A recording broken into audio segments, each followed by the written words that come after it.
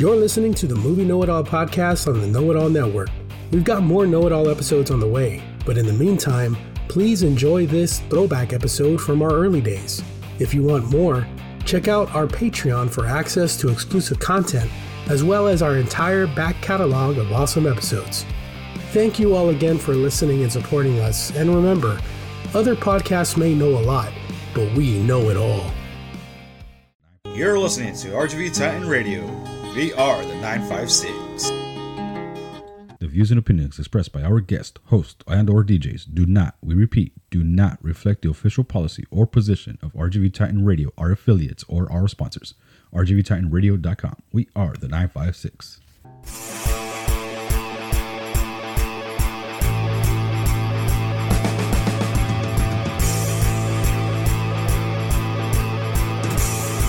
Hello, everyone, and welcome to the Movie Know-It-All podcast here on RGV Titan Radio. We are the 956. We are your hosts. I'm Will.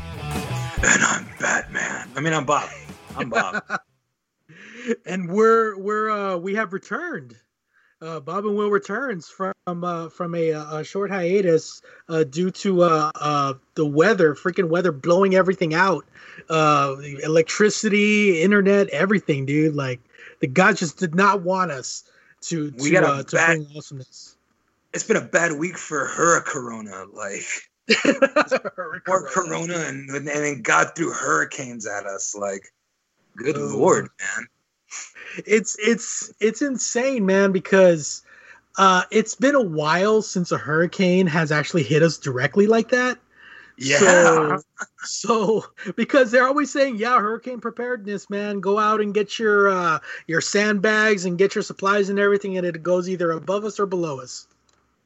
Bro, I was semi annoyed with it because, like, for whatever reason, where I'm at here in McAllen, it was bad, totally, but it really wasn't as bad as you might think. Like, our power would go out, and come back on all night. It did it about 12 times, 10, 12 times.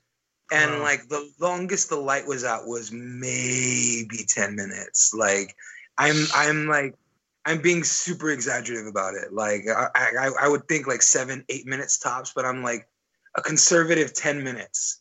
Like, the lights were out at a total amount of time. And meanwhile, I'm seeing people somebody on my Facebook page, their roof flew off their house. Yeah, dude. Their whole ass roof just came off. And I'm like, holy shit, dude. I barely, I was mildly annoyed. Our neighbor, his entire fence blew off. Blew off of its pillars and got thrown into the street, dude. And floated down the road. Yeah, and you and I are less than 20 miles apart. We're not very far from each other. Yeah. Our electricity went out for an entire day, dude. It took forever. Dude, we had a friend that she came and stayed with us for a few days because she just didn't want to be in her house by herself during the hurricane. Mm-hmm. So she had come over right after the lights went out in her house, and she chilled with us for 3 days. And her lights never came out, came back up. And then she went and stayed somewhere else for 2 days. And during those 2 days, her light, after 2 days, her lights came on. So 5 days total without lights. Wow. Fucked up. Yeah, that is insane, man. That is insane. But yeah, we're all back on track, and looks like everything is getting back to normal. I do know of a couple of places that they were out of power for at least maybe 3 or 4 days, and they got it back. But it's good to be back and back to the normal shoe, as we like to call it around here. I don't know if anybody else says that, but today we are going to be it's out in the ether now, man. Copyright 2020. Today, man. Today is a day that I have been wanting to do, something that I've been wanting to do for a while. I remember I brought this up to you and you're like, nah, man, we need to make this a little bit more epic. And so today is part 1 of our 2-episode discussion regarding the many film incarnations of Batman, movie and television. And I got to tell you, man, out of all the incarnations that we've had, Each and every one of them is iconic in its own way, and it's Batman is one of those characters that no matter what era, no matter what time period, no matter what incarnation you put him in, he seems to find a way. They seem to might find a way to make it fit, no matter what, whether it be dark and dreary and violent, or lighthearted and campy. You know, he's done everything. Yeah, it's so weird how like vast the just how far Batman has come, and like how much like I think about it sometimes, and especially like yesterday, I was talking to my wife about it because weird fact about my dad was he really loved the Avengers movies. Yeah, like he really loved those movies, and he passed away before they came out with Infinity War. So he never got to see Infinity War or what was the last one? Endgame. Endgame, thank you. Like he never got to see those. And like I was thinking about it, I was like, man, like one day there's gonna be a Batman movie that I'm not going to be alive for. And like that sucks to think about. Like then because like Batman existed so much longer than we've even been alive. Yep. You know what I mean? Like even if you doubled our 1939, man. 1939. It's been 72 years, dude. Or 71 years. How fucking crazy is that? Like that's absurd, man. Like Batman's been around for so long, and like what a strange concept he was too. Like have you ever seen like the original like drawings of Batman of what he was supposed to look like? So the Batman was created originally. The concept of Batman was created by Bob Kane, and he had they had told him that he wanted to create kind of like an alternate to Superman, because Superman had been created a couple years before by Joel Shuster and who was the other guy? Jerry Siegel. Jerry Siegel, yeah. I always remember Joe Shuster, but I always forget Joe Siegel. But he came up with he was this vigilante who wore purple and had a like a domino mask with no cape, and he's like, "There you go, that's Batman." Huh? There was the one inception where he had actual bat wings and he looked like Robin. Yeah, based on what do you call it? Leonardo da Vinci's drawings. Like that's kind of where he got the idea from, right? Yeah. So he gave that concept over to Bill Finger, and Bill Finger is like, this sucks. Yeah. And he came up and he created the cow, he created the symbol, he created the like everything except for the name Batman he came up with. Yeah. Okay. And from there, Batman first appeared in Detective Comics in 1939, and like right away he's shooting and killing people. you know? Like he has changed very little since his original inception, you know. Mm-hmm. And I think that it's funny that no matter how much he changes in the comics or in TV or in other media or whatever, he always goes back to that original dark and foreboding figure that instills fear in criminals' minds, you know. Mm-hmm. And the very first time that Batman was ever put on film, I think, was in 1942. Actually, mm-hmm. It was like a Batman like serials back in the day. They would have in the movie theaters. You would go in on Saturday morning, and you would watch like little short films, like little 10-15 minute films that you would go in, watch the episode, and you would have to come back next week to see the next episode. This is how people would binge watch shit back in the day. Yeah, like you would actually have to get your ass up, go to the movie theater, pay 5 your cents. Fucking nickel.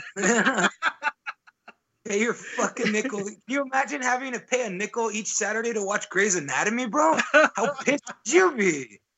Like, yeah, bro, dude. I would not care. Like, and even back then, dude, like a nickel was like $5 in today's money, right? But you could sit there and you could watch. You could pay a nickel, go into the theater, and stay in all day. You know, you didn't have to leave. And that's where people got their news. That's where people got their entertainment. The Bugs Bunny cartoons and Walt Disney cartoons were showing in those theaters. Like it was everything in there, man. Batman had a 15-chapter serial simply called The Batman. And it's funny, man, because like in this version, he was actually a government agent. He wasn't a billionaire vigilante. He was a government agent working for the United States government, working to take down a Japanese mad scientist. Okay. So how very World War II, right? Yeah, exactly. And he's like wearing this like sweater shirt with a paper bat taped on the shirt, and like it was very. Nazis. It's great. Is what? It's like when Superman fought the Nazis. It's great. Yeah, and he just comes in and just beats everybody up, and he's like, "Hello, I'm Batman," like very George Clooney, right? And this is the first time. And believe it or not, man, this is the first time we ever saw the Batcave. This is the first time we ever saw a skinny Alfred. Because in the comics, Alfred was this fat bumbling British guy who wanted to be a detective. He looked like the Penguin. Yeah, exactly. He looked like the Penguin. He looked like the fucking Penguin back in the day. Yeah. Like, he wasn't Michael Caine cool. Not even close, man. Nobody comes close to Michael Caine. Cool. And you know what? You know what really disappoints me is the fact that we didn't get more Jeremy Irons. Like, I would have loved to see more Jeremy Irons as Alfred. Like, it's unfortunate we're not going to get too much of that, I don't think, anymore. He makes a perfect New 52 Alfred because from my what I think of when I think of Alfred is what I guess it's the New 52 version where he's a former Secret Service, former British intelligence, and like former army medic or whatever. Like he's one of those guys that like went around, like he was like a British spy hunter, and he ends up being a butler for an American billionaire and his family. Like, and that's fucking cool, dude. Like I've always liked that, like they've been able to run with Alfred, and like you really get to see a lot of that in Gotham with Sean Pertwee. Like, have you ever watched the show Gotham? I have. Like I adored that. I watch show. Everything Batman, dude. Everything. Yeah, so do Even I. if Batman's not in it. Yeah, and like I absolutely adore that show. I thought it was very fun, very neat to watch. And I love Sean Pertwee as this ex like military Alfred, like just overprotective of young Bruce Wayne and shit, and like I love young the Bruce way he understated everything. Like his like when he would talk, he would say everything under his voice. Like he did not need to raise his voice at any time, and for some reason, like he came across as the most stoic and like powerful character in that show, because he was the Rock to Bruce Wayne, and Bruce Wayne would later become the protector of Gotham. Who does the protector of Gotham look up to? Somebody like that, Alfred. Yeah, and it's the same thing with I think his name is Ben McKenzie, the guy who plays Gordon. Yeah. It's so great because the original, like, it makes me laugh because I can remember watching season 1 and thinking to myself, like, God, dude, he's so like he was playing Commissioner Gordon as if Commissioner Gordon was secretly Superman.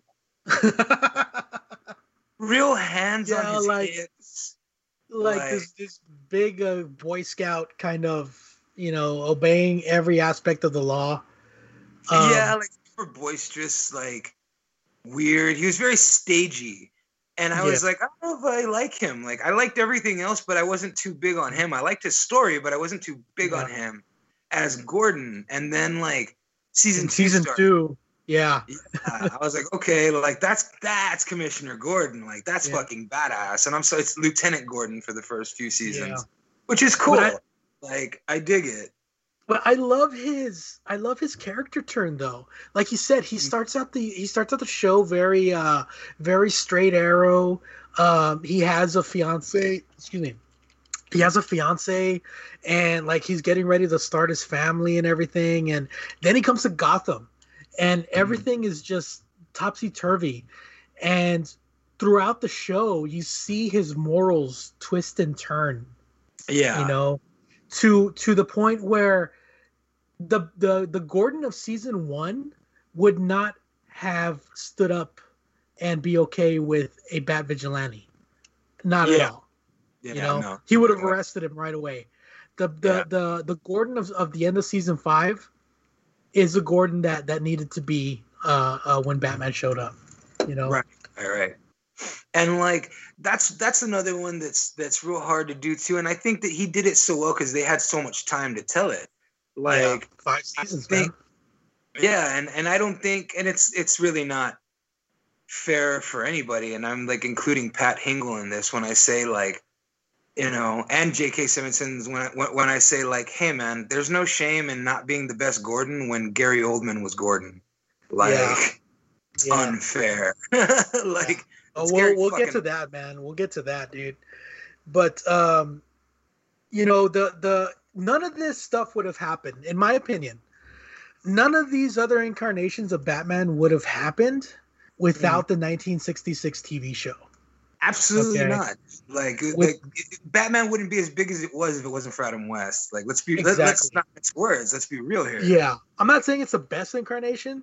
I'm not even saying that it's the most, you know, like the best part or what Batman was or whatever. But I am saying it is the most important. Yes, it is. And now in 1960, like in 1966, when the show first came out, it actually started out as a when they made the first season, they concurrently made a feature film. They actually made the film first. I don't know if you knew that.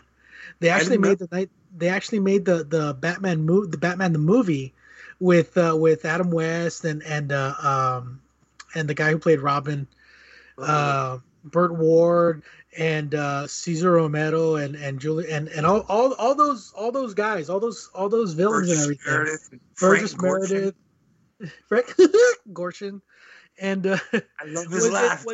Was it Julie Newmar that played a Catwoman in the movie? That was supposed to be a pilot, like a feature film pilot, right? I'm starting to think it was Lee Merriweather that was no. It was Julie. Julie Newmar. Yeah, Lee Merriweather was a Catwoman in the TV show, and Eartha Kitt. Yeah, in season which 3. was so weird. Yeah, so they made the movie, and they decided to move up the date of the premiere of the TV show. So they held off on releasing the movie until the end of the first season. And Batman the movie released in 1967, and that was the very first feature film based on Batman. And man, what a movie it was, dude, because had Joker, Riddler, Penguin, Catwoman, and like every single bat freaking gadget that you could think of, dude. The bat shark repellent. God help us all. The bat shark repellent. I can remember showing that movie. And what? You're showing what? I can remember showing that movie to a friend once. Like, she had never seen anything Adam West as Batman. And I'm like, you have to at least watch the movie. Like, and like get why everybody loved it so much. And she was like, this is beyond the goofiest shit I've ever seen in my life. Like, this is Batman. I'm like, bro, this is what Batman was in the 60s. This is what, like, a lot of the people that you know today that love Batman started there, dude.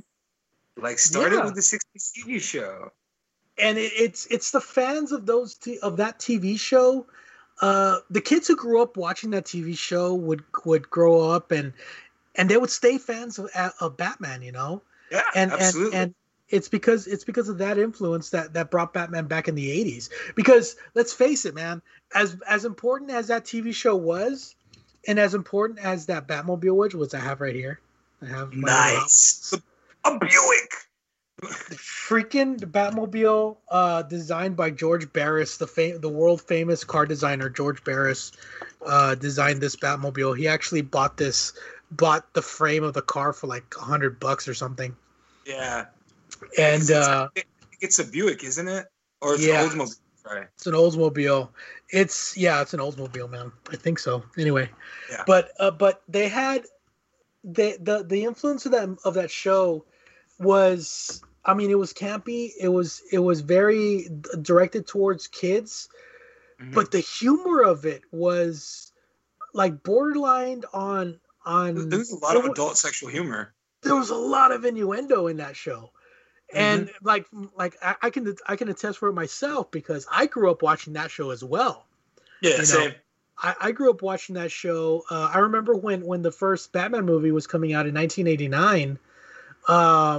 They started showing old episodes of the 66 Batman series on the Family Channel, right? Yes, I remember that. Yeah, and I remember my uncle telling me that him and my dad used to watch that show.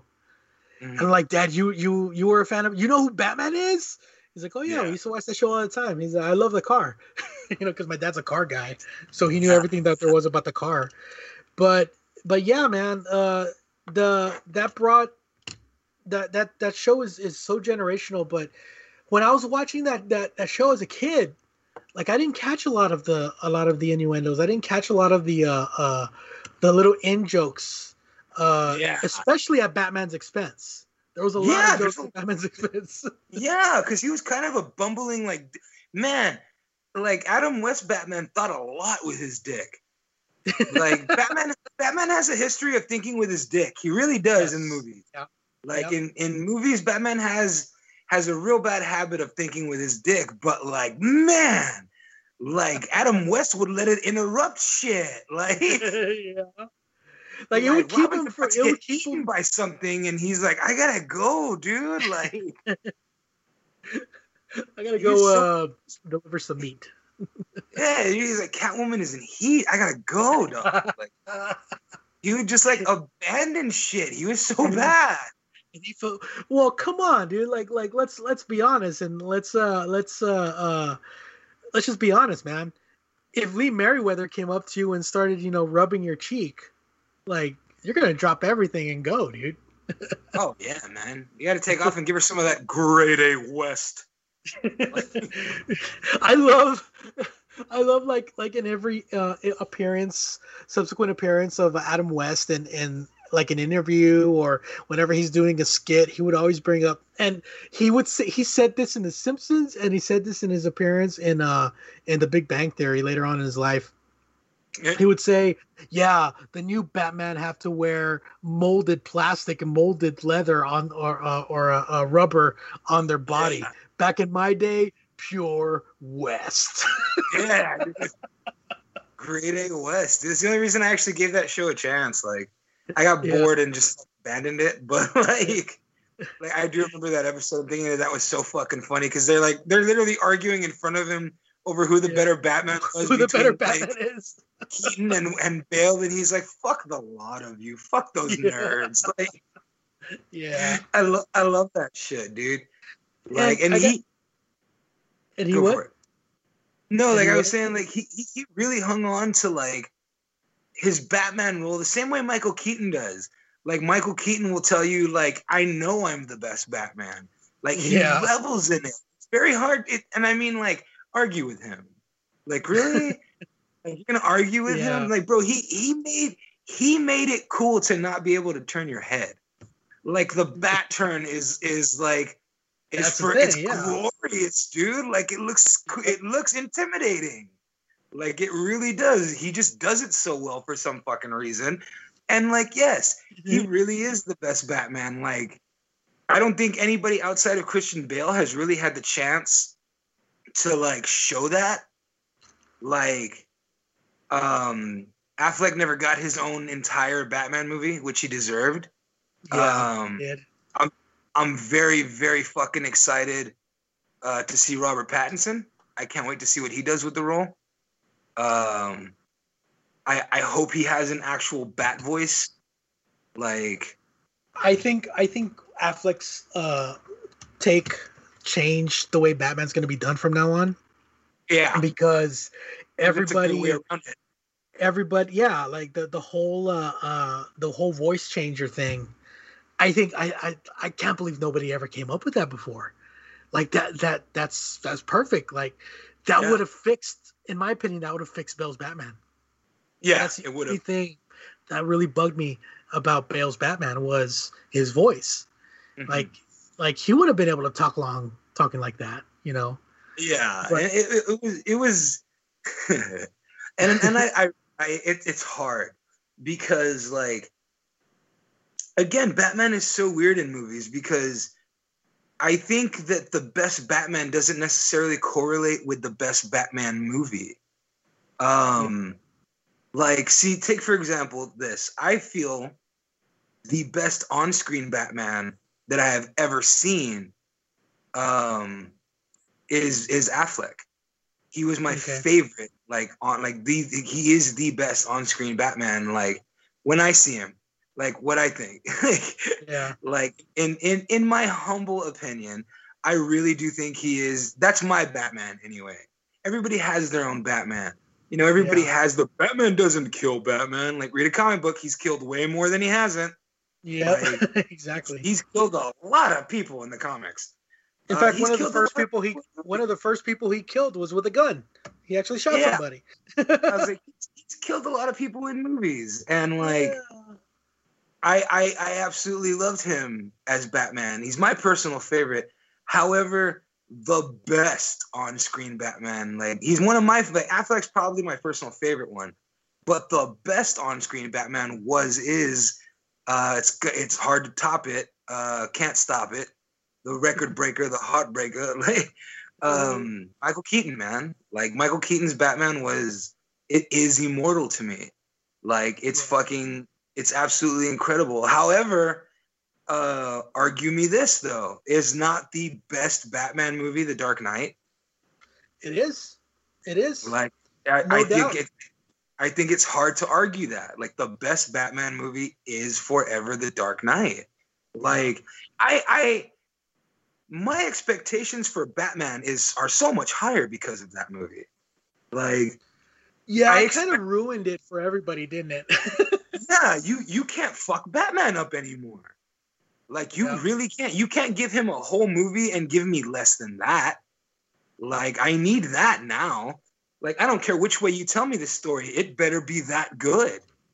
Like, it has to be. Like, look how fucking harshly poor Jared Leto was fucking just ousted for his Joker performance. And, like, truth be told, it's bad. Like, especially when compared to everyone else's. Yeah. Excuse me. Like, when you compare it to fucking... I can defend Jared Leto's Joker, though. So can I. I'm very... And, like, I am defensive of his Joker. Like, when compared to the other ones, it sucked. But when compared to the other ones, when did it ever get time? When did him and Batman ever cross paths? Like, he had 20 minutes. He had 20 minutes in a 2-hour movie. It was like, and we never got to see Batman and him cross a path against each other. Like, the closest we saw him was on top of his car. Yeah. Like, we never got to see them interact. You didn't see, like, Batman grab Joker and fucking threaten him, which, like, goddamn, dude, I would have loved to have seen. Like, I hate that I didn't get to see that. Like, I had a theory that the reason he has a silver grill is because Batman knocked all his teeth out of his mouth. I was like, does Affleck's Batman not seem like the type to knock all the teeth out of that guy's mouth? Yeah. Like, fuck you. Are you kidding me? Like, he was killing people. He threw a guy at another guy so that they could both blow up on a grenade. Like, and that happened behind him while he was beating up another guy. I never got to see that Batman have a Joker. And it's not fair because Jared Leto's a damn good actor. He's a phenomenal actor. And I think he had something really cool with this Joker. I just feel like we never got a chance to see it. So in my mind, I've read a couple of things regarding what their original plans were. Was that the thing about this Joker and what made him a perfect foil for this version of Batman was that when he was thrown into the chemicals, not only did it bleach his skin and turn his hair green, but it also killed his ability to feel pain. Yeah. So whenever Batman would beat him up, he'd feel no pain whatsoever. That's why he laughs at him.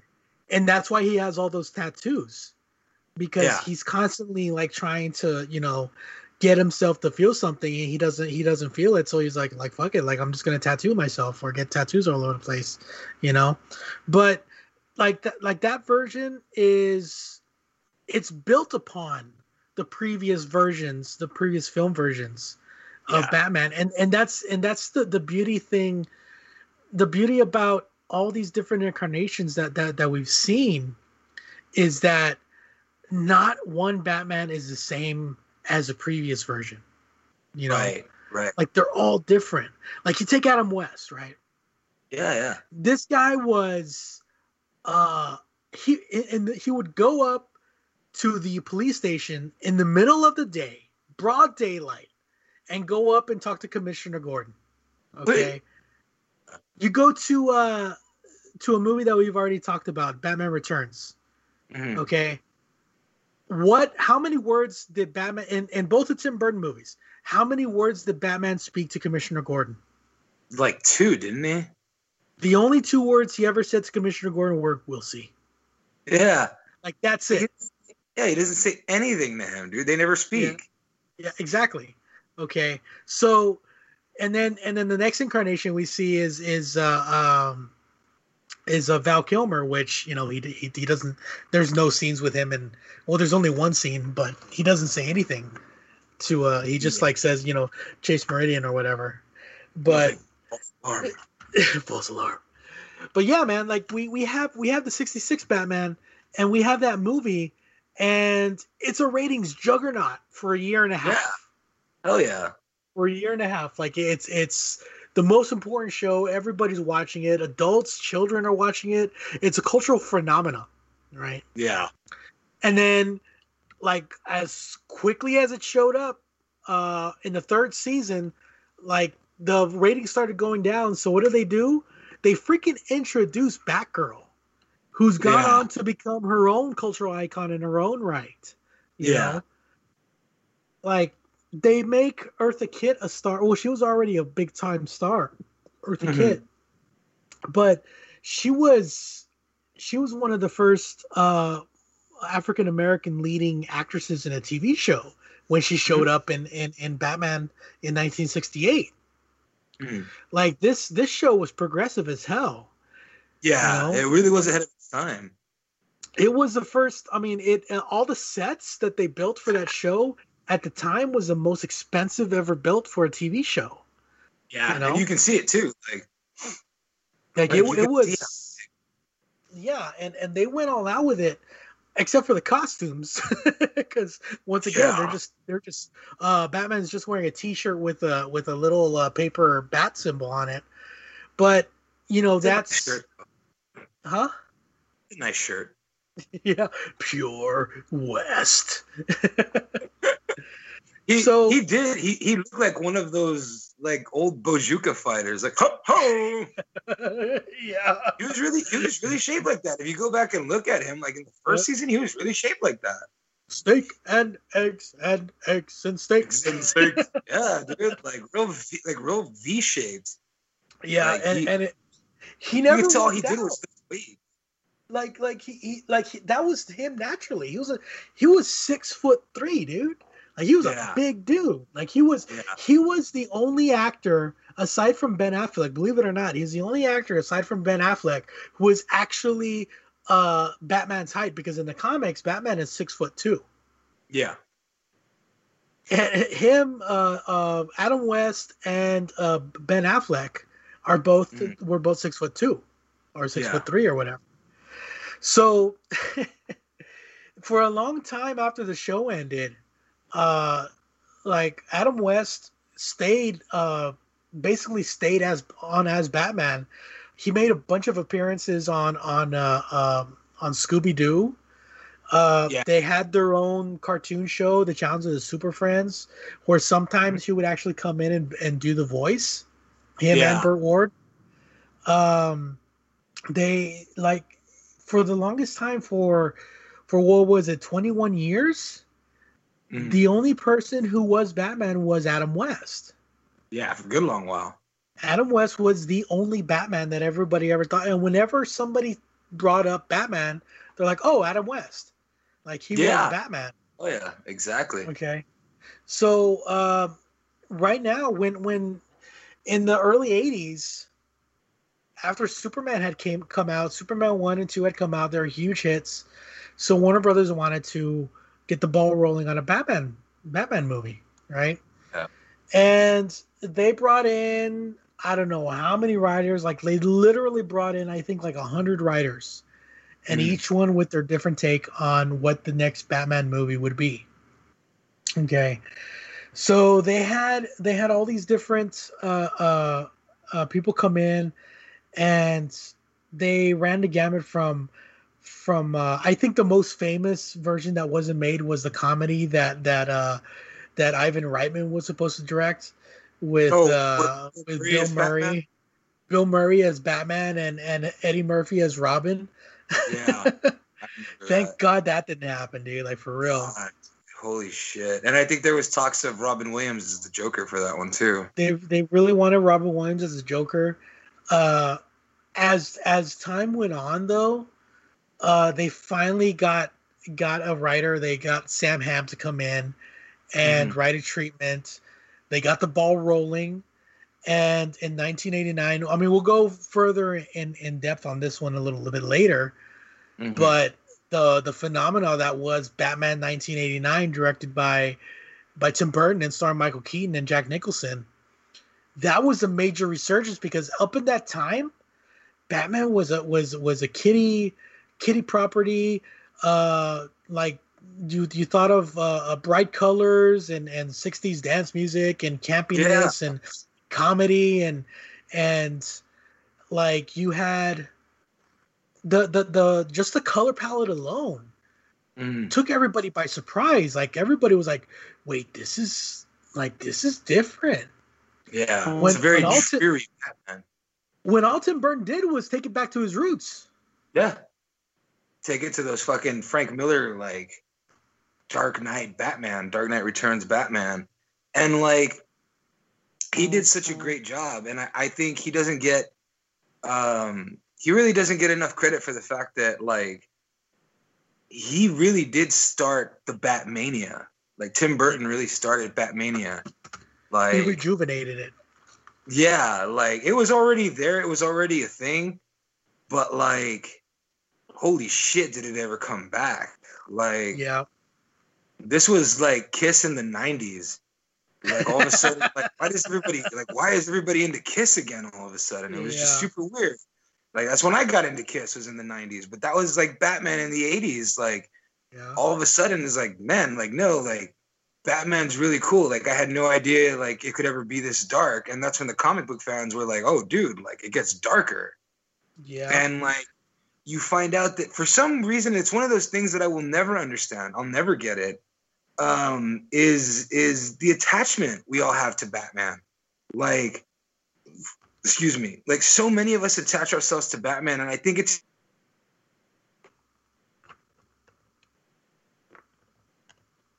Oh, we lost Bob. I'm back. Sorry. But I think it's because in a world of superhumans, like you have Superman, you have Green Lantern, and you have the Flash, and Woman, all these people endowed with these superhuman abilities. These gods. Yeah. And amongst them is a man who like is their equal. Like, and not just their equal, like their intellectual superior. Their leader, basically. Yeah. And like they trust a human. And I think that's where we all connect to Batman, is because he is a human in that world. Like in that world, he's the closest thing that any of us could ever understand because he's a man. Like he's a human being the way the rest of us are. He could be like your friend, your dad, your uncle, your brother. And I think that's what we all attach ourselves to when it comes to Batman. And I find it I find that really fascinating, that it's a man dressed up as a bat, and we all kind of gravitate towards it. It's not an uncommon thing to be a tremendous Batman fan. Yeah. Like you meet other Batman fans all the time. I know like 6 or 7 dudes with Batman tattoos. Like it's a thing. It's a cultural thing. Like you used to joke about, like, if you're lost in another country and you want to tell them you're an American, you say Mickey Mouse or Coca-Cola. Like everybody in the entire world understands Mickey Mouse and Coca-Cola, but like I bet you could say Batman too. Yeah. Like Mickey Mouse, Coca-Cola, Batman. And they're like, oh, you're American. Yeah, there's like, even a Batman in Finland. There's a city called Batman. Yeah, and like it's just a thing we all gravitate to, and I find that really weird and fascinating. And I think that's why it's going to live on long after we're gone, forever. I think this is a good time to bring up the psychology of Batman. Because here's the thing, like you said, and I want to add to it, that Batman is a mortal amongst the gods, right? Like he has no superpowers, he has no cosmic abilities, but he is equal amongst those with superpowers because every single thing that he has earned. He has earned his strength, he has earned his skills, his ability, he has earned his intellect. His ability to adapt and to fight amongst the superpowered is the reason why I think it sticks with people is because he is somebody who has trained. Like he earned his stripes the hard way. And he is up there doing his thing and holding his own against the most powerful beings in the universe. Right. And especially and I think there's no better example than one of the direct or inspirations for the '89 Batman, The Dark Knight Returns, when Batman beats or fights Superman. Like he is intellectually superior in every single possible way to Superman. Okay. And he holds his own, even in his supposed quote unquote death, he won the fight. Like he won, like he beat the most powerful being on earth. Yeah.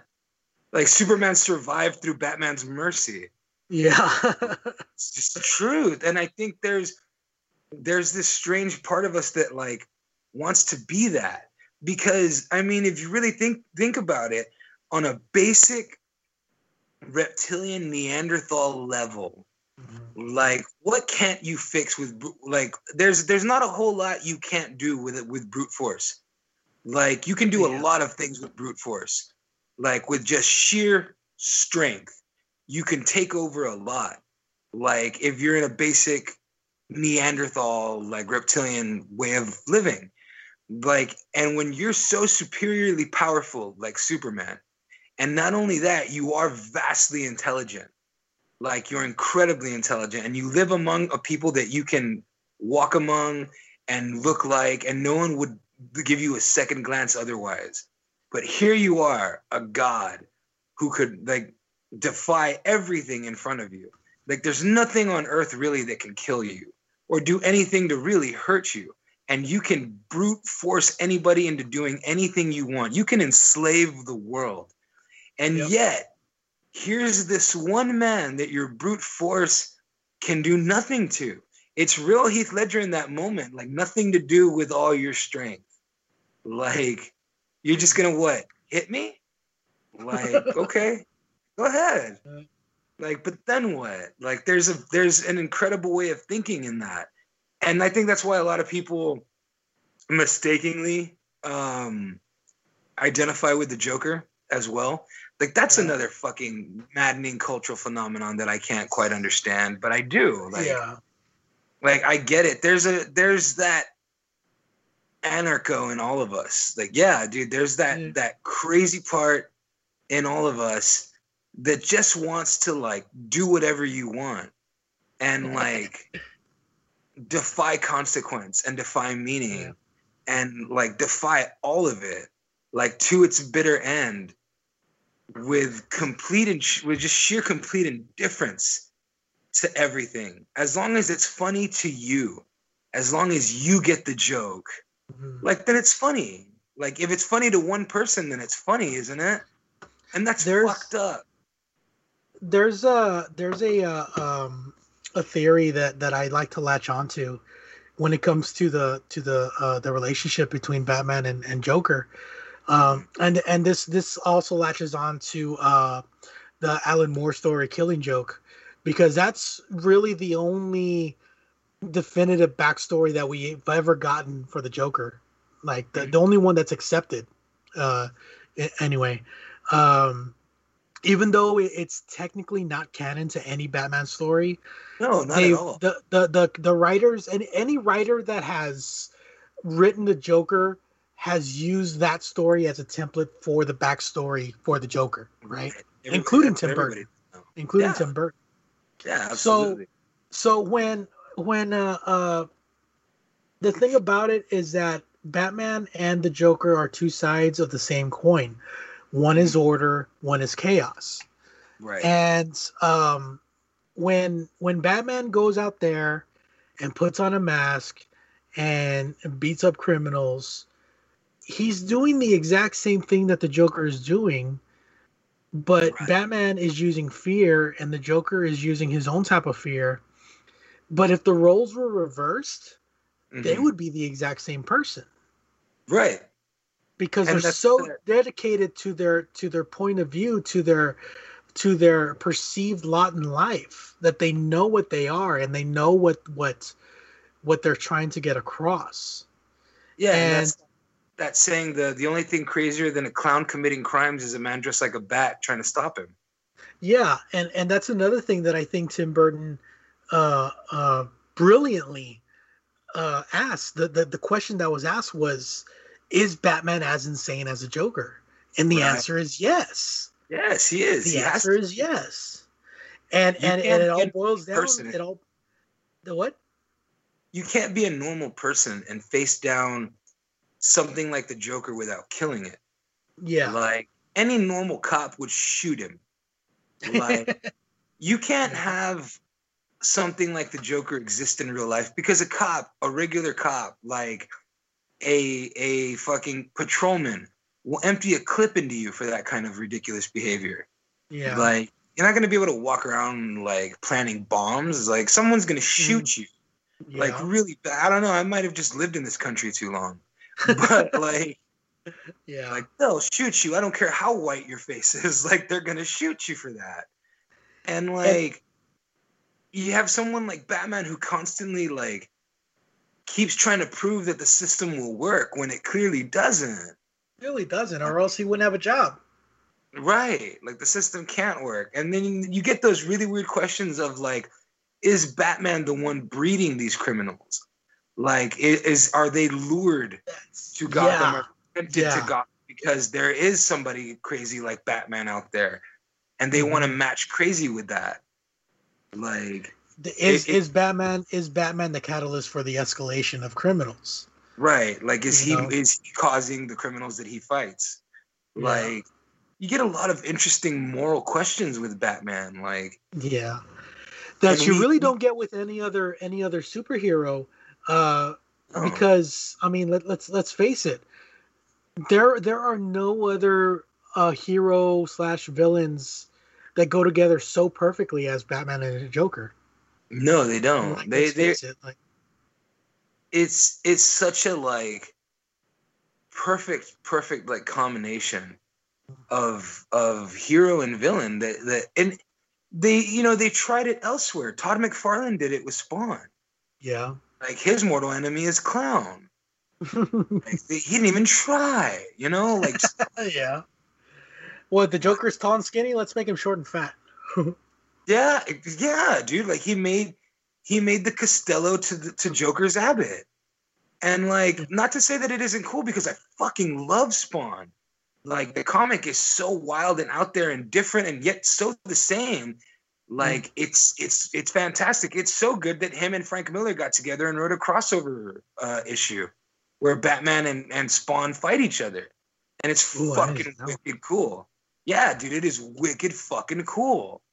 And like, I adore stuff like that. Like, Batman has crossed over into so many different inceptions, and like, it's one of those things that's kind of like Star Wars in the way that it's sort of become the people's. Like, it didn't even after Bill Finger and Bob Kane made Batman, it stopped being theirs like a long time ago. Like, the fans took Batman and made him their hero, their symbol, like their catalyst. Like, there's been so many fan fictions, fan drawings, fan comics, fan films. One of the best online fan films I have ever seen is Batman Dead End. Yep. Where he faces the alien and the Predator. Like, that is the coolest fucking thing in the world to me. Batman fighting a Predator. Like, how would that not be the ultimate prey? How would Batman not be the ultimate prey for a Predator? And I want to give a shout out to the guy who played the Joker in that movie, in that short film, Andrew Koenig. Yeah. Okay. He was, in my opinion, quite possibly the most perfect Joker to have ever been put on film. Yeah. Okay. It's hard to argue that in the short amount of time he was there. He's actually nerd royalty. His father is the guy who played Chekhov on Star Trek, the original series. No shit. Yeah. I did not know that. Wicked. Yeah. And man, like for example, the Batman Dead End. That is another example of somebody taking Batman and making it their own. You know? Like every single big budget feature film you see of Batman, he's wearing armor. But this is in this incarnation, he's actually wearing a comic accurate shirt, you know? Yeah. And that cowl just looks like Alex Ross come to life, dude. Yes, like, dude. Straight up, dude. I love it. Like, it was, the look was so good. It was so intense. What a cool like little film it is. If you guys haven't seen it, like, take 10 minutes out of your day, watch Batman Dead End on YouTube. Like, and then go down the rabbit hole, dude. Go down the rabbit hole and look at all the fan films that came out. Like, they're not really films; they're more like trailers for theoretical films. But they're so well made, including a World's Finest film trailer that I was obsessed with. It was so wicked. I would have loved to have seen it. But like, yeah, man. Like, and you see him. Batman is so much bigger than the universe and the film, like the comic universe and the films. Like, it's so much bigger, dude. There was recently a second crossover with Judge Dredd. Like, they did Batman and Dredd again, which is such what a wild idea. Like, because let's face facts, at the end of the day, if Judge Dredd is all about the law, Batman is a vigilante. Batman is a criminal to Judge Dredd. Like, exactly. And like, that's the best part about Dredd is you don't change Dredd's mind. Like, he is a cold, calculated judge, and it's such a neat idea. And he gets so much bigger than the universe that he's in. Like, Bat in the Sun did that who would win in a fight between Batman and Darth Vader. That was so crazy. it was so crazy and so good that they had to reshoot and do a different ending. Yeah. Like we'll reshoot it again so like people get the ending that they want. So one way or another, you can watch both fights and have it your way. It's the Burger King of fucking fan fights. Like Darth Vader versus Batman. And that's one of those things too. Like, Batman could be a Jedi. Like, the way that guy's mind works, he could definitely be a Jedi if you don't buy into bullshit midichlorians, and I don't. But like, I don't subscribe to it. I don't subscribe to midichlorians. But not at all. Not one. And that's the little thing, bit. man. That's the thing, dude. Like Batman is so important, and we'll get a little bit into this after the break. But Batman is so important that he is, I guess you can say, the inside man to whatever crossover or split off that they could do. Like for example, a couple years ago they made an animated film called Justice League Dark. Okay. Oh yeah. And who was in that movie? Batman. The only Justice League member was Batman, and like he wasn't.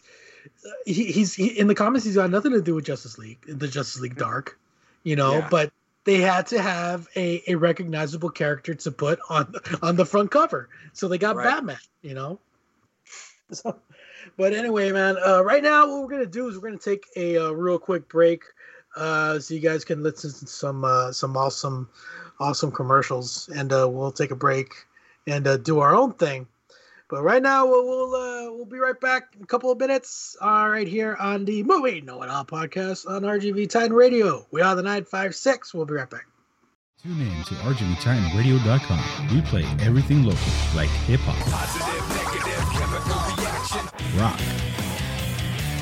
watch them blowing, and country. Back to my back now, driving down I-35. If you want your music played on our radio station, then send your music to playmymusic at rgvtitanradio.com. Once more, that's playmymusic at rgvtitanradio.com. Be sure to send MP3 files that include the names of the track, album, and band or artist, along with cover art. rgvtitanradio.com. We are the 956. From the depths of the primordial ooze of pop culture, two figures emerge to bring their gift of knowledge and films to the masses. Their only qualifications? They watched a hell of a lot of movies when they were kids. They're not just experts. They're not just fans. They are movie know-it-alls. Join Bob and Will every Wednesday at 5 p.m. as they host the Movie Know-It-All podcast, only on RGV Titan Radio. We are the 956.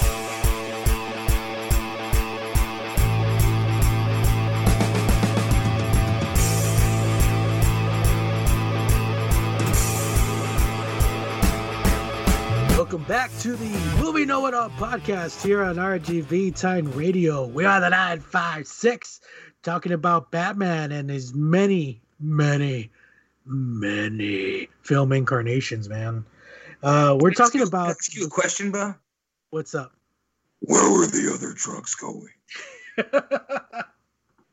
I'm sorry. I don't know. I swear. Swear to me. That was really badass, though, wasn't it? I swear to God, swear to me. The voice that launched 1,000 parodies, man, and made Pete Holmes' career. Pete Holmes' Batman was probably the greatest thing I've ever seen, dude. I still fucking laugh at those. Like, goddamn, dude, just thinking about those. I love the parody of that scene, the Where Were the Other Drugs Going? Yeah. With his Where Were the Other Drugs Going? Fuck face. Is that Malkovich? Where he's trying to figure out his voice. Faster, stronger. Like, dude, ever since then, I was like, I don't know, dude. Like, I kind of want Malkovich's Batman.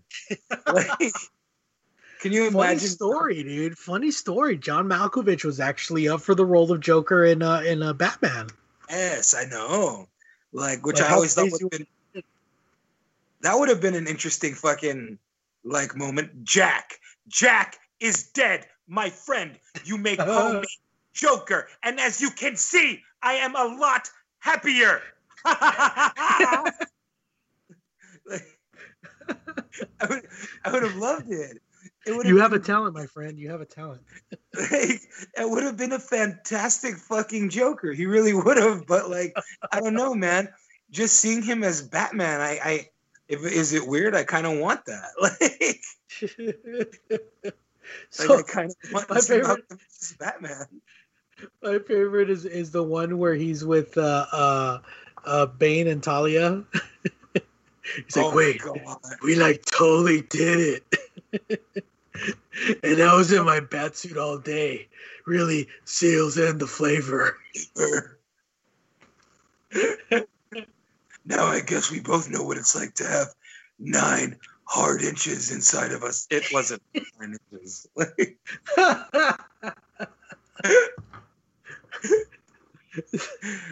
So like that's like you have all these different pop culture institutions, man. Oh, and Batman is just one of those that just fits no matter where you put him. Like he is this dark, brooding, brutal, tragic character. And you can put him in a situation where you're laughing at him, man. Like one of the Pete Holmes skits not only takes his tragic backstory, but it turns it into a hilarious skit where he's there and Patton Oswalt is playing the Penguin. Oh, and God. He's like, wait, are you trying to tell me that you don't know people just asleep? No, look, he's dead. His neck is broken. He's just sleeping really, really bad, really deep. My parents are dead. They're on a farm. Oh, dear God. They're on a farm, dude. Like, oh, dear God. Like, that made me laugh. Oh, my goodness. Anyway, hard, dude. It was great, man. It was great. So, so moving on, man. Let's talk about the '90s Batman, okay?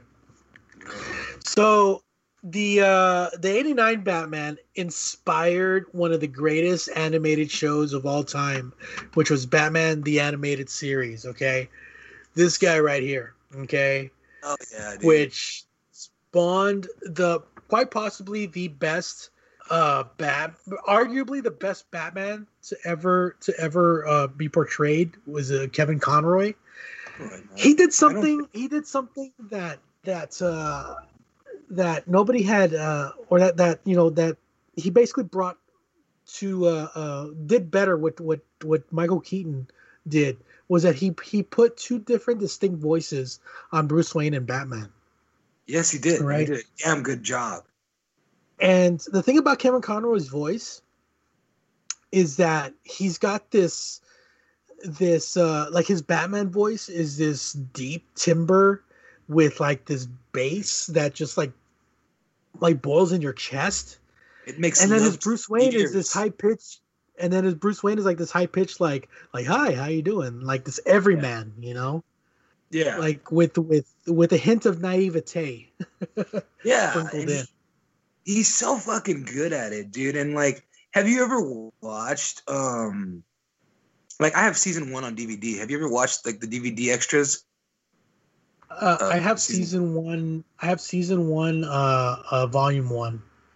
Okay, they have like this thing where they're talking like kind of like at a dinner table. Like it's him and the casting director and somebody else. I can't remember who. But the casting director, like, pretty much just admits that the reason Kevin Conroy got hired was because she would get turned on the way he would say her name. Oh, really? Yeah. Like, Andrea Romano? She, like, there you go, Andrea Romano. Yeah. He liked the way he said Andrea. And she was like, him, it's got to be him. Like, that's Batman, right? Yeah. But, yeah, like... He's the only one that changed his voice. Yeah, when he did his audition, so it was so good. Like it's so immortal that like you guys have been hearing it as recently as the video game. Yeah, like Kevin Conroy is not just limited to the Batman animated series. Like he's also the voice of the Batman in the video game. Him and Mark fucking Hamill. Like good God, man! Like you want to talk about a guy who got to really go everywhere with the Joker. Like, and he wasn't originally cast as a Joker. No, he wasn't. Like it's utterly amazing to hear. Like, man, it was what Tim what's his last name? Tim Conway? Tim Conway? No, shoot, what's his name? The guy who played it. Oh, Tim Curry. Tim Curry, there you go. That's his name. Yeah. Tim Curry, man, he was originally cast as. Hello? Hey, Will, you there? Yeah, I'm here. You hear me? Yeah, Hello? sorry. I think it's it kind of broke up on my end. So yeah, man, like Tim Curry was originally cast as a Joker. They even recorded a couple of episodes, and you could kind of still hear him. I think one of the episodes still has his laugh in there, but he had already gotten cast in another cartoon show called The Pirates of Darkwater. I don't know if you remember that. Yeah, I remember that. No, it wasn't Pirates of Darkwater. It was Peter Pan and the Pirates, where he played Captain Hook. Okay. It was Peter Pan and the Pirates, and he was already obligated to do that show, and they decided to move on with their second choice, which was Mark Hamill. Okay, Mark Hamill had originally come in to do to read for Batman, but of course Kevin Conroy got it, and Mark Hamill was like, "Fuck yeah, like, yeah, I'm not gonna be able to do that," right? Yeah. Hey, so no one can. No one's been able to. Yeah.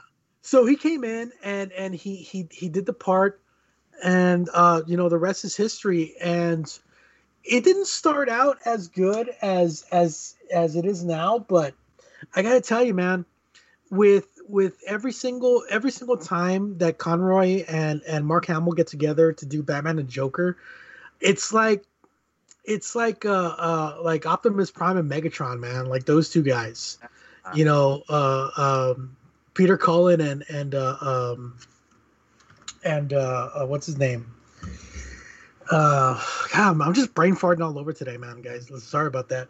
But yeah, man, like they're synonymous with each other. You can't have one without the other. And in fact, in subsequent cartoons and animated movies, whenever they have Batman and Joker and they're not they didn't cast Kevin Conroy or Mark Hamill, they cast people who sound like them. Yeah, dude. Like, and then when they don't, it comes off like really weird.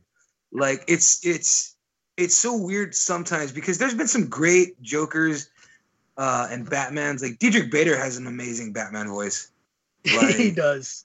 I fucking love Diedrich Bader's Batman. I'm like, that's really good, dude. Like, it's surprisingly really good, and that's because like I will forever like associate Diedrich Bader with fucking Beverly Hillbillies.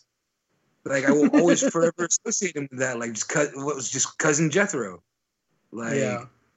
I will always fucking associate him with that. But he's got a killer Batman voice, and fucking what's his name? He's got that deep timbre. Yeah, and fucking John DiMaggio is a really good Joker. Like, arguably, like probably the best one since Hamill. Like, he's killer good. But like, there's this that you and I are destined to do this dance forever.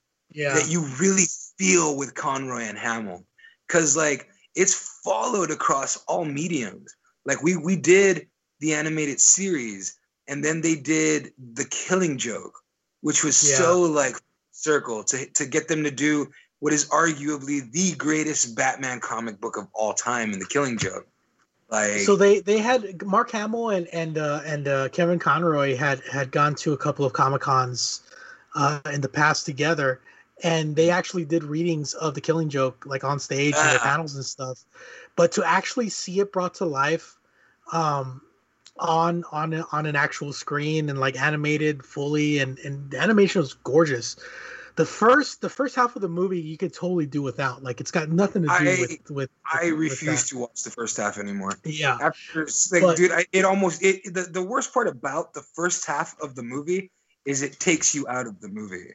Yeah, like the actual Killing Joke begins. It's like, I'm feeling a little fucked up about this right now. Like, it makes Batwoman or Batgirl like I don't know, man. Like it takes away her power, and it takes away her girl. Yeah, and that's not what she was. Girl, yeah. I was like, dude, Barbara Gordon was badass as badass got. Like, I mean, the tragedy of The Killing Joke was the fact that she was like handling her own. She was in charge of her own destiny, and the Joker took that away from her. You know. Like everything she did was on her own accord. Like she chose every single thing that she did, and then the Joker took that away from her, and that's part of the tragedy of the Killing Joke. But what they did in the film was, like you said, they turned her into a whiny ex-girlfriend, which is made even worse with the fact that Batman and Commissioner Gordon are such good friends, like that's like some Grey's Anatomy shit. That's Grey's Anatomy shit, yeah, dude. But some Grey's Anatomy shit right there, man. But yeah, like when like those two guys, their first outing in feature film form was what everybody considers to be the best Batman movie. Period, is Mask of the Phantasm. Yeah. Right. Hard art. Mask of the Phantasm. And the thing about Mask of the Phantasm was the people who made that movie are the exact same people who were working on the TV show at the time. They didn't go out and hire anybody different. They didn't hire any outside creatives. The people who were in charge of making the animated series were the exact same people in charge of making Mask of the Phantasm. Yeah. And the writing, the storytelling, the freaking characterization of Bruce Wayne and his journey to becoming Batman is something that hasn't been done, that wasn't done until Christopher Nolan took over in 2005. Yeah. Nobody had ever seen that on screen before.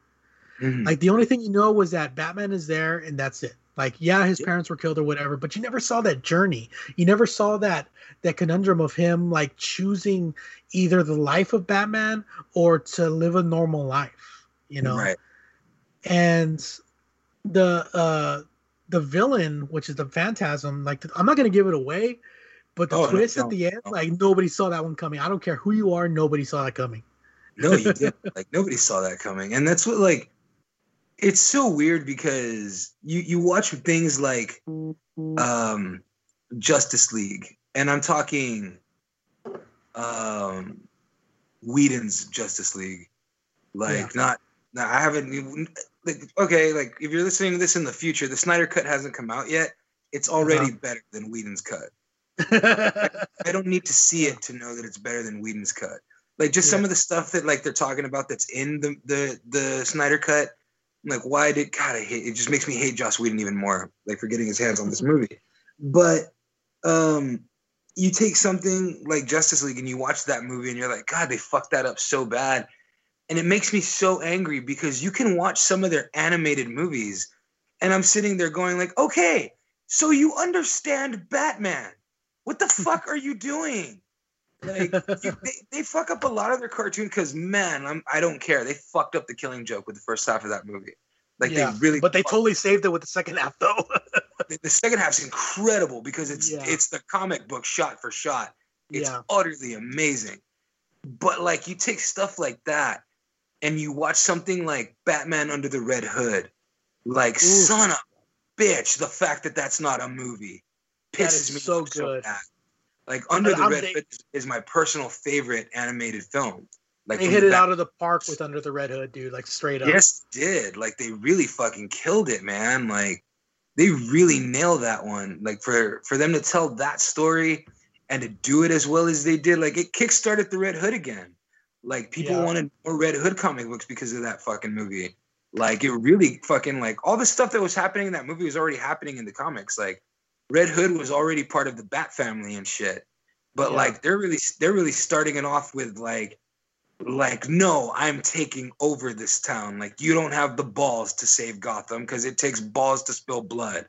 Like type of like badass in Red Hood.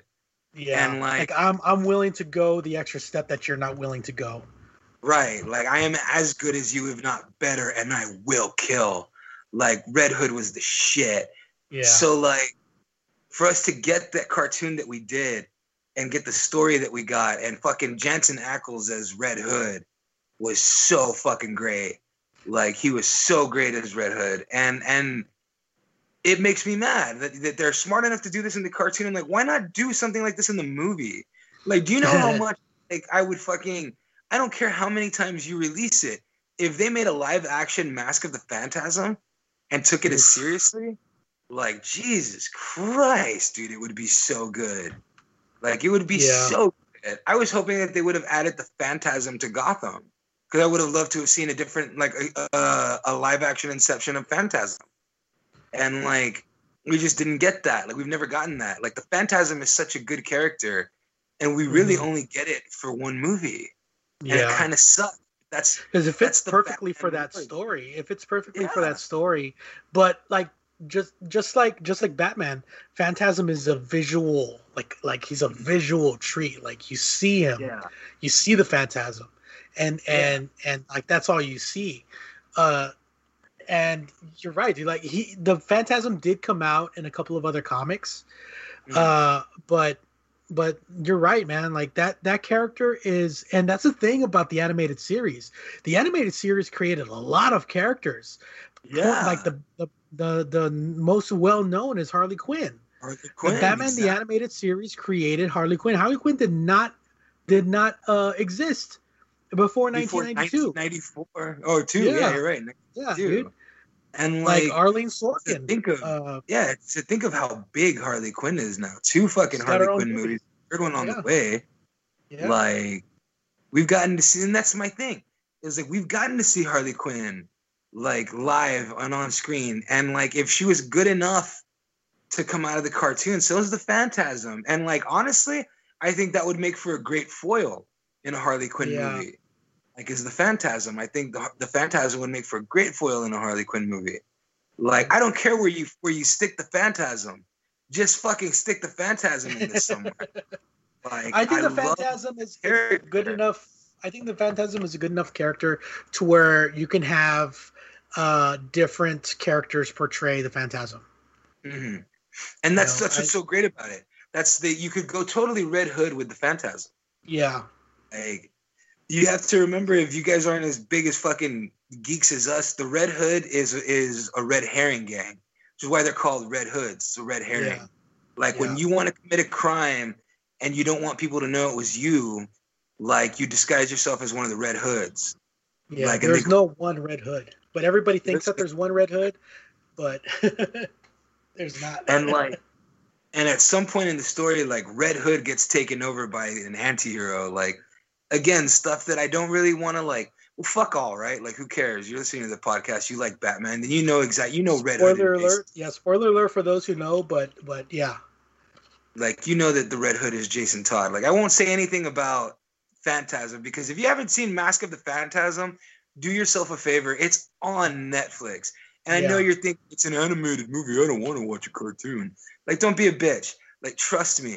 It's a really fucking cool cartoon. It's as good as any of the live action movies. The animation, the art style, the freaking acting, everything is top notch. It's a damn shame that this movie did not make its money back at the box office. It's not an expanded episode of the animated series. It's its own entity. It's its own deal done in the style of the animated series. And yes, it is that good. Yeah, so you don't have to like know jack shit about anything in the show. Just like watch the movie. Like you know who the Joker is, you know who Batman is. That's enough. Like everything else is spoon-fed to you. They introduced new characters in this movie. And like the Phantasm was a new character. Yep. Like it's one that deserves to be put into film. Like the Phantasm deserves real film time. Like in a live action film. Like there are so many good fucking things you could do with it. And it's unfortunate that like they haven't brought that character out. Like some characters really get a moment or a chance to shine sometimes. And like sometimes they're you don't think they're gonna be worth a damn or any good, and they turn out to be something really fucking great. Like the video game like made Scarecrow one of the best villains that I've ever seen in Batman lore. Yeah. Like Scarecrow, and especially in the last one in Arkham Knight. Yeah. Like holy shit, what a story. What a fucking ending. Which takes elements from the Red Hood. Yeah. And like I personally, with the Scarecrow part of that story, like it is one of the most like the closest thing I could fucking like. It's so exciting. The ending is so fucking thrilling. To me, anyway. Like just when you think Batman can't surprise you anymore. You know what I mean? Like, did you get the 100% ending? No, I don't think so. Okay, do you want to hear it? Is it the one where there's the two criminals in the alley? Yeah. Yes, I got that ending. Yeah, the 100% ending. Yeah, so, like there's the two criminals in the alley, and there's like the Batman figure up on the roof, but it's. But do you know what happens to him? Do you want to know, or do you know what happens to Batman after that? Okay, so Bob's Yeah, here I am. Man, you a popular boy today, huh? I guess so, man. Like, it was my mom. If I didn't answer, she was gonna keep calling. Like, what I was saying is like, do you know how they get to that? No. Okay, so spoiler alert for Arkham Knight. Do you want to hear it? Yeah, hell yeah. Okay, so spoiler alert for Arkham Knight. A 5-year-old video game at this point, I believe, but still. So once you you know that at the end, Batman takes off his mask and reveals his identity to everybody. Okay, and then after all that, he says, "Alfred, get the Nightfall Protocol ready." So you go out and you have to complete every single thing 100%. Okay. You got to get all the Riddler's trophies. You got to get all the crimes. You got to get all the bombs and all the everything 100% complete, right? Mm-hmm. So once you do that and you call Alfred and tell him to initiate the Nightfall Protocol, it goes to this cutscene where Batman goes to the Wayne Manor and goes in through the front door as Bruce Wayne, dressed as Batman, walks in through the front door of Wayne Manor. And you see all these people gathered at the manor in the front. You see Vicky Vale reporting live. And basically what happens is as soon as Bruce Wayne walks into the door, Wayne Manor explodes and just everything gets demolished. And the headlines are Bruce Wayne is dead, Bruce Wayne was Batman, and Wayne Manor has been demolished. So, like a year later, you get that scene where it's the flaming bat attacking those two criminals. So, is he alive? Is he dead? We don't know, because, like you said, like you saw in the game, the fear toxin was released throughout the city. Right. So you don't know if that's remnants from the fear toxin, or if that's actually Batman or what. So. It's a great ending, man. It's a great ending. It is, and I fucking loved that, like, that moment where like the fear toxin doesn't work on him, and like fucking Batman tells him, he's like, because I'm not afraid of anything anymore. Yeah. Like, dude, like, are you really that cool? Like, yes, he is. That badass, dude. Like, but you believe it. It's one of those things where it's like, of course that would be Batman. Yeah. That's why that age-old nerd fight. Who'd win in a fight, like Batman or X? Batman. Like, yeah, and the correct answer is always, how much prep time does Batman have? Yeah. Like, is he on the shitter? Like, let's say it's Superman. Is he on the shitter and Superman's just gonna rip through his bathroom? Like, well, then, yeah, I'm sure Superman's gonna win the fight. But it's like, hey, well, I'll see you at noon tomorrow. Like, you're gonna give him time to prep? Like, Batman's gonna win. So, one of my favorite, speaking of animated movies, we're gonna go a lot into animated movies right now, man, because like there's so many. But one of my favorite animated movies is called Justice League Doom, where I forgot what he's a very famous villain, but I can't remember what his name is. He's some immortal.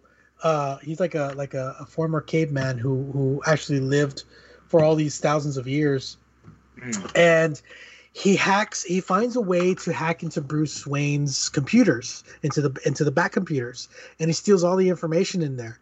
The thing about it is that in Batman's computers, he has a way to defeat every single Justice League member. Okay. So like in order to defeat Superman, He has a kryptonite ring. In order to defeat the Flash, he puts a bomb on his wrist that explodes if he stops or something. Martian Manhunter, he has this silver nitrate bomb or something. Yeah. And every single Justice League member, he has a way to defeat him. Mm-hmm. And the villain gets a hold of that information. And that's the thing. Like, if push comes to shove, Batman can defeat every single Justice League member one-on-one. Mm-hmm. You know, that's how good he is. Yeah. So yeah, man. With all the different incarnations in the animated world, they have far surpassed what any of the live action films have done, save for one version, in my opinion. Yeah. Now, in 2005, Christopher Nolan released his version of Batman with Batman Begins. New cast, like, great movie. Totally rejuvenated the series, and brought Christian Bale as Batman, and for the first time ever, we saw a live action Scarecrow. Yeah, which I dug. Like, I really dug how, like, they tried to make it as, like, realistic as possible. Like, grounded in realism. Every single one of Batman's gadgets was actually taken from the skunk works at military. They were military prototypes. Yeah. Fuck tons of military prototypes that never... Yeah, fuck tons of military prototypes that just weren't economically feasible. Like, you can't build a fuck ton of these and put them and make them for soldiers, right?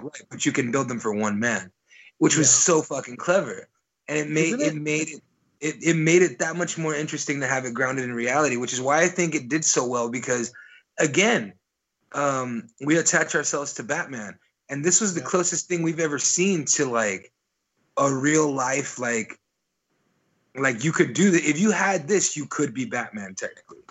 You know, the way they did it. And, like, I think that was cool. I like how they described everything, like the sliding plate armor, like, all that shit. Yeah. It was amazing. Like, it was so clever. And even the theories behind, like, all these movies and stuff like that, like the theory behind the Joker, him being a military veteran. I love that. With, like, shell-shock PTSD and shit. Yeah. Like, I love the idea behind it. Like, I love the idea behind somebody who's like, I'm just gonna keep doing shit until it blows up. Like, you can only put me in a room with a bomb for so long before I start throwing rocks at it. Like, and I like that. Like, he's constantly throwing rocks. Like, it's crazy. It's. Yeah. I mean, if you really, it makes me laugh because if you really sit and really sit and think about it, like, he was really hoping. His plan was fucking ridiculous. Like, Joker's plan was ridiculous. The problem was everything was so grounded in reality that you felt like this could happen.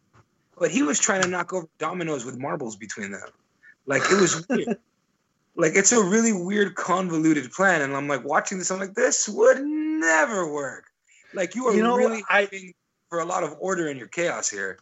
I'd like to think that he didn't expect any of it to work. Remember when he said, "I'm like a dog chasing cars"? Yeah, yeah. I'm like, know what to do if I call cars. Like, I think that the whole situation is because he's basically doing an experiment on human nature. Okay. Yeah. And he's basically saying like I'm gonna do all this, and if my calculations are correct, if I know people the way I know people, this shouldn't work at all. Like, this shouldn't. It shouldn't work at all. But for some reason, like, he believes that people are so predictable that his crazy out there plan that should not work at all, for some reason, and to his great surprise, works. You know? And that's what's so great about this Joker, is that everything is chaos, man.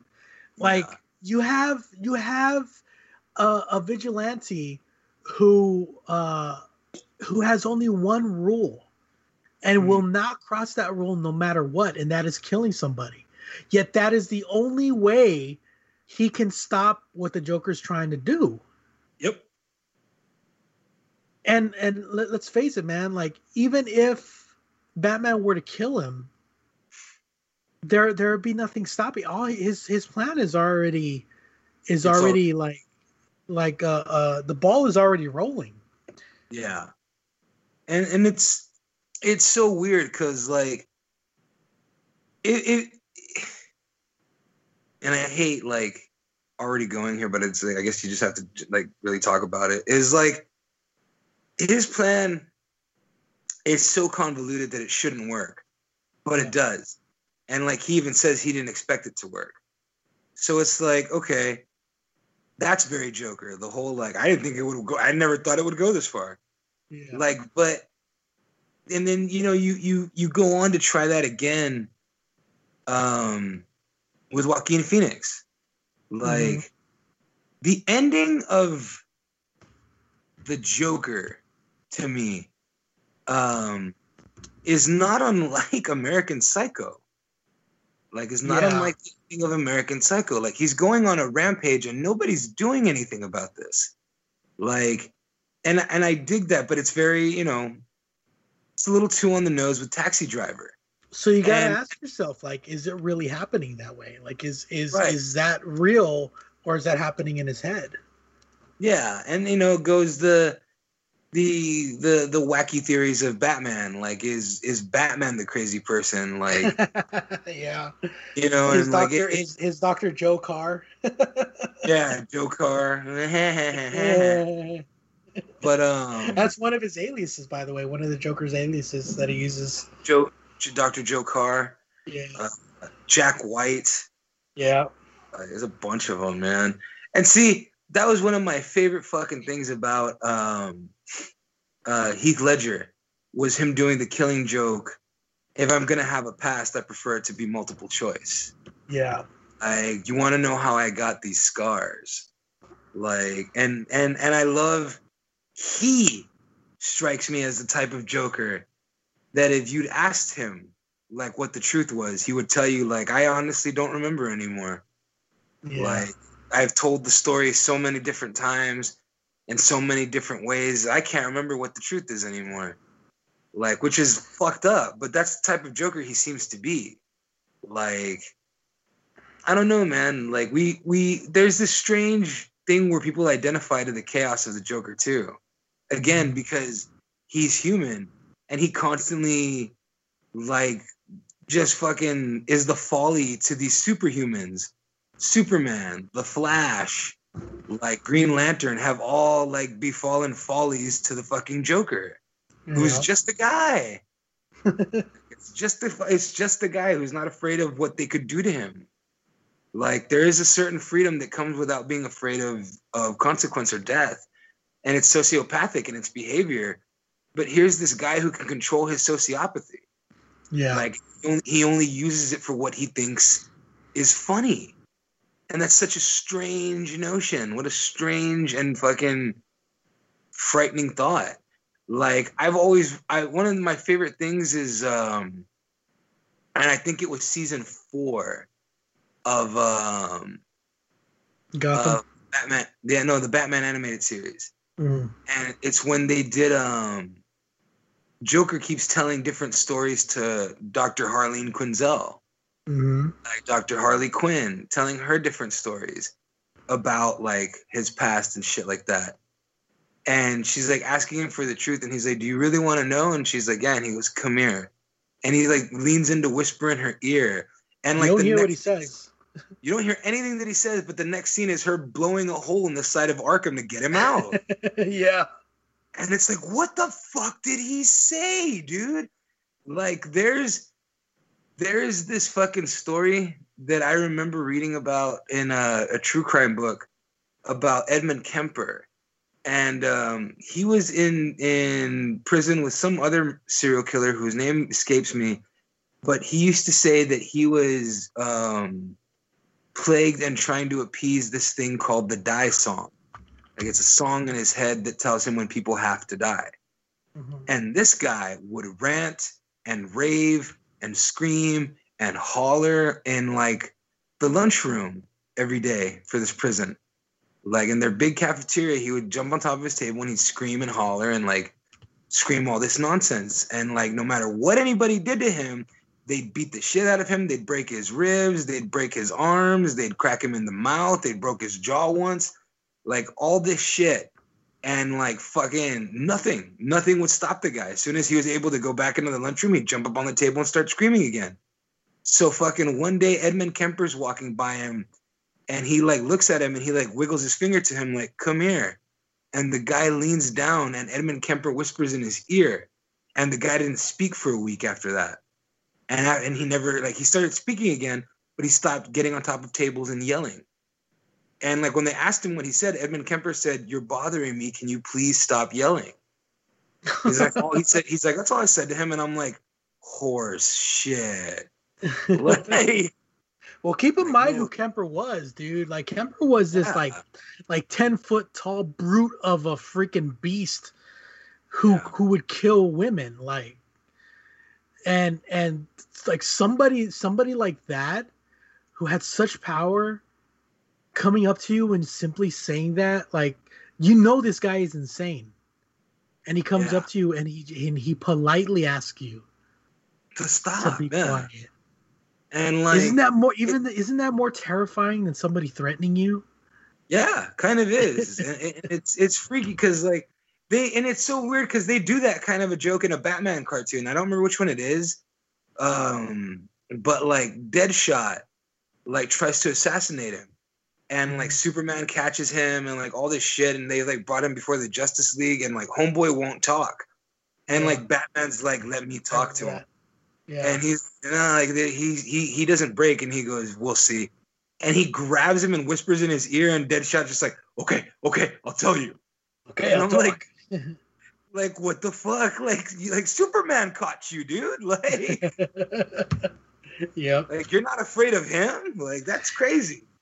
And that's brought perfectly to like the way he manipulates criminals, you know, like he can go the route of like in Batman Begins when he's like, you know, swear to me, you know, the brute force.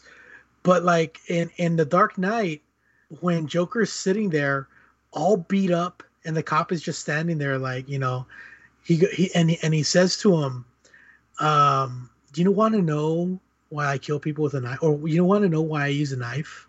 Yeah. He's like, dude, it's intimate. It's close. Yeah. You don't really know somebody until they're in their last breath. And then he goes, you killed my friends. And then he goes, you could say that I knew your friends better than you ever did. Yeah. Would you like to know which one? Cowards? Yeah.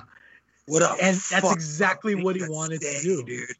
Yeah, and that's exactly what he wanted to do. He manipulated him without doing anything, you know. I just want a phone call. Yeah. Like, goddamn, dude. I remember watching that in theaters and my jaw dropping when he said that to him. Like, would you like to know which of them were cowards? Yeah. I was like, what a sick fucking thing to say, dude. Like, what a horrible thing to say to somebody. Yeah. Like, you know, in a strange way, I knew them better than you did. Like, would you like to know which there you go. Like, that's I don't know exact quotes, man, but that's the exact quote. Oh, dude, I have run that DVD into the ground.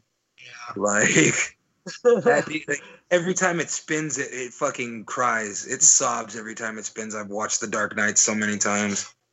And everything, and with all the incarnations, with all the different types of Batman films and parodies and TV shows and everything, I sincerely think that as of right now, The Dark Knight is the definitive Batman story on film.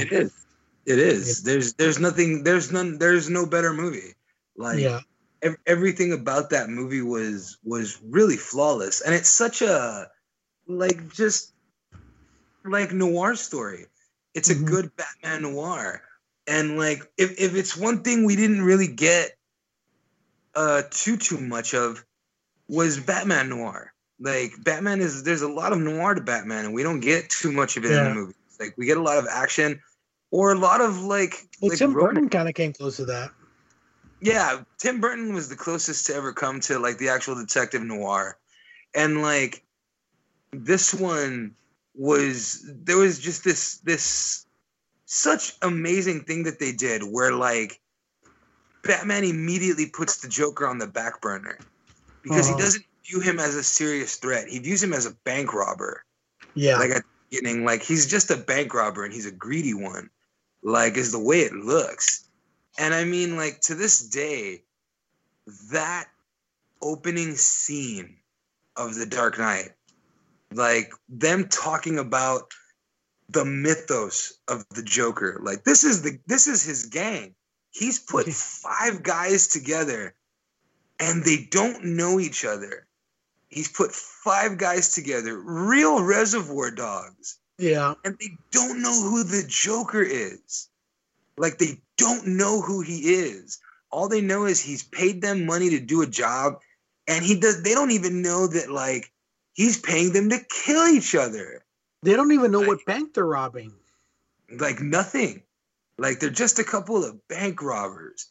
And like he plays this game where like you watch that part at the beginning where like it does become this sort of like, okay, I just hatched a really ridiculous plan and it worked. Like it worked. Like how much weirder can it get? So there's a shot where the guy calls his bluff and he's like where he's like you're supposed to kill me, right? And he goes, no, I'm supposed to kill the bus driver. Yeah. You know, the bus driver? What bus driver? And the bus comes through and knocks his ass out, right? And the way he's looking at the bus, and he looks at the bus and he looks down like, holy shit, that worked. Yeah. He it's this fantastic thing that he does that makes you really feel like he planned it, but he really didn't think it was going to work. Yeah. Like, even the fucking, the bomb scene, like, which was a fucking, from what I understand, was a blooper. Like, he wasn't supposed to do what he did, like clicking the button over and over again and like hitting it and that's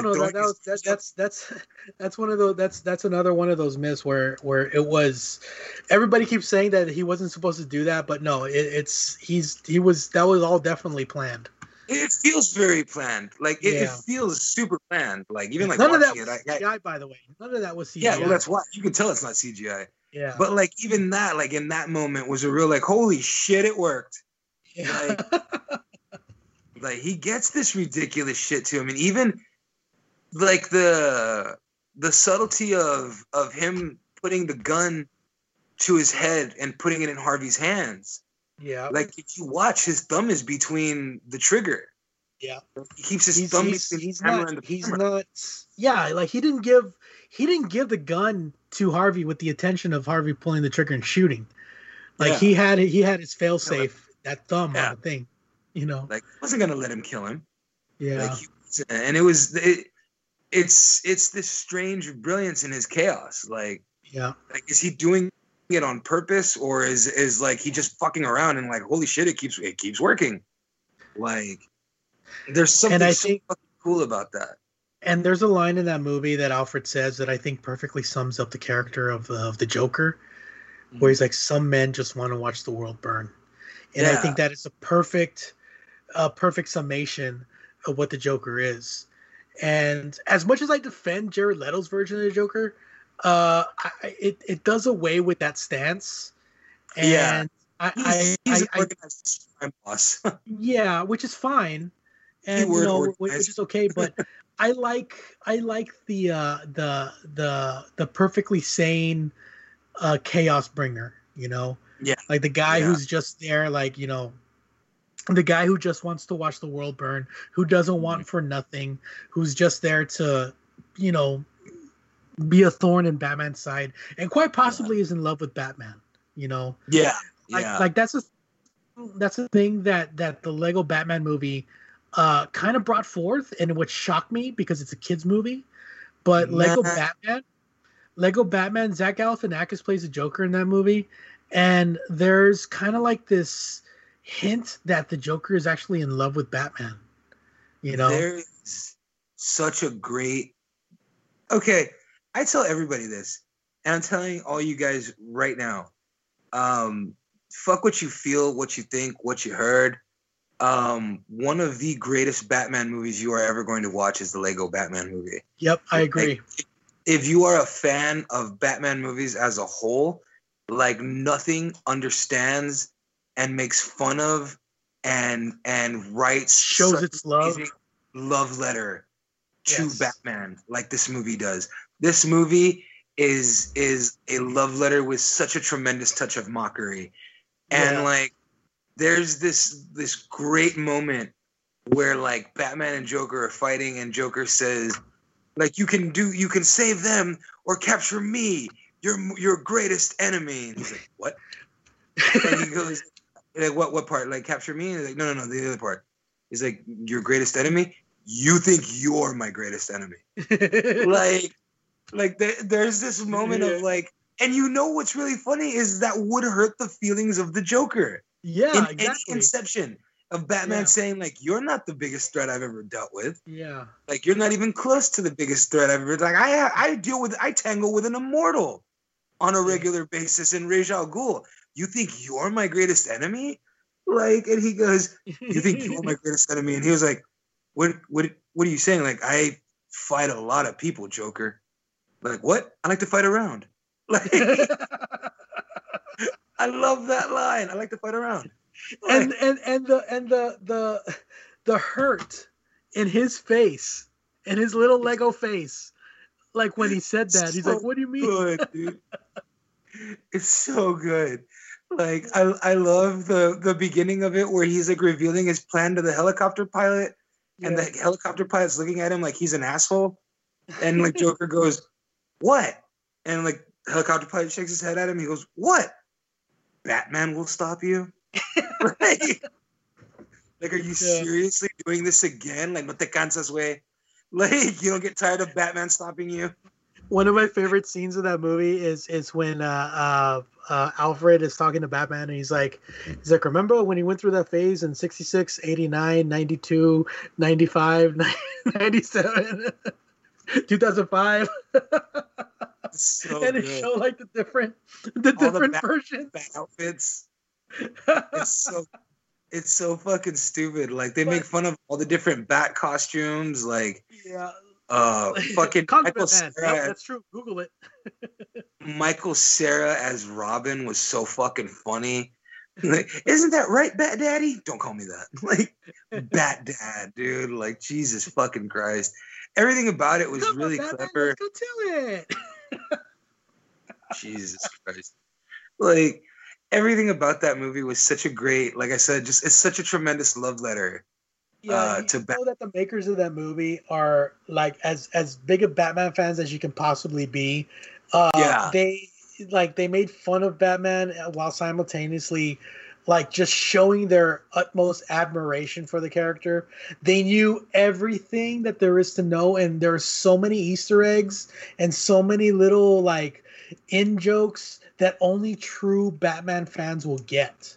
Like anybody who knows, like the more you know about Batman and his history and what he's about, the funnier that movie is. Yeah. Like it is so fucking funny. I love the scene where Joker just captures all the villains in a giant present and like brings them to like Commissioner Gordon on a bow. Like he did what Batman couldn't do and just saved the city. And it's like, that was a little Lex Luthor-y. Like, I like that. Yeah. Like it was really clever. Like the movie Lego Batman does not deserve to be as clever as it is. Like it really doesn't, because you could have just done a fucking cut of the rug kitty Batman story. And like they would have done just fine because it's Lego. Everybody would have gone to see it any damn way. But instead, like they took the time to get like big time Batman fans, and like it's so fucking funny. I love when like Joker's saying the names of all the bad guys at the beginning, and then like the guy goes, "Are those all real villains?" He goes, "I don't know. Probably worth the Google search." Like I love that, dude. And like I can remember watching that with Patty, and she's like, "Those are not real villains." I'm like, I can account for about 99% of them. Like I'm pretty sure. I'm pretty sure that there wasn't a single phony one in them. And she's like, Condiment King is not a villain. And I'm like, yeah. Yeah. He is Condiment King, Polka Dot Man, Kite Man, like they're all actual villains. These are villains. So and of course the highlight of that movie where justice is finally done and Billy D. Williams gets to play Two-Face. That was such a fucking great Easter egg and clever joke. Yeah. Like, what a clever joke that was. Yeah. Like, I swear to God, the movie it didn't deserve to be that good. Like, it really didn't. And I fucking loved, what's his name? It's Doug something. I can't remember his name. I want to say Doug Benson. Yes, who's the voice of Bane? He does the Tom Hardy voice. Yeah, like he does the Tom Hardy Bane, and like I as much as I love what Tom Hardy did, because I think his Bane was so clever and so fucking scary. Very scary. Like, that was a frightening villain. Like, a very frightening villain. Like, one of my favorite lines of this was like, I'm in charge of this whole thing. Do you feel in charge? Like, that scene always creeps me out. Like, really? Like, do you feel like you're in charge of this? Like I would stop while you're ahead, dude. Like, he looks like he's gonna hurt you. That guy fucked up Batman. Like, and he didn't just fuck up Batman. Like, he very definitively fucked up Batman. Like, very much so, with extreme prejudice. It was an ass whooping. Yeah. Like, holy shit! That watching that on screen is still one of my favorite things. Like, and actually seeing it really freaked me out in that moment. Dark Knight Rises. In the Dark Knight Rises, watching him do the backbreak, like the Nightfall backbreak, I was like, Jesus Christ! Like, I was dying to see it, and then I saw it. I was like, that whole scene. Okay, so like a lot of people have a lot of problems with that movie. I don't. Like, it's a character study. It's a character study. Like, it's a character study of Bruce Wayne as a character, not necessarily Batman. But the thing about it is that whole fight scene is scary in a way because it's so realistic. There's no music. There's no heightening of it. It's just a brutal beatdown, you know? And that's the thing. Tom Hardy and fucking Christian Bale are both method as fuck with some of the stuff they do. So they were both telling each other, like, hey, don't be afraid to fucking hit me. Like, hit me, dude. Yeah. So like the shots look really real because they're really fucking hitting the fuck out of each other sometimes. Mm-hmm. Yeah. Like, it's pretty fucking brutal, man. And like the things you do for Batman, I guess. You know? Yeah. Like, Christian Bale did a lot to play Batman. So when Christian Bale first got the role, he had just come off of playing the role in I think it's called The Mechanic. The Machinist. The Machinist, yeah, that's it. The Machinist. He had gone down to 95 pounds. He weighed 95 pounds. He went on a crash diet, eating nothing but apple peels. Mm. And then about a month after he wrapped that role, he got the part of Batman, and Christopher Nolan told him, "Hey, you need to bulk up." Okay, so he spent the next 6 months gaining almost 100 pounds of muscle. Yep. And he showed up to set. He showed up to set, and he was too big for the suit, dude. Everybody on set called him Batman. Yeah, exactly. So they had to rearrange the schedule to make it to where anytime you put on the bat suit would have to be later on in the shoot. So like the amount of change that Christian Bale did to his body was extremely unhealthy, but he did it in order to play the role. And I gotta say, man, like his intensity and his look was like it was the most animalistic that I've ever seen anybody portray Batman. You know, he was very much an elemental force that Batman is supposed to be. You know, he's this animalistic elemental, like just fierceness. There's this look that he gives the Joker when they're in the interrogation room talking, And I swear Batman looks like a shark about to eat his prey.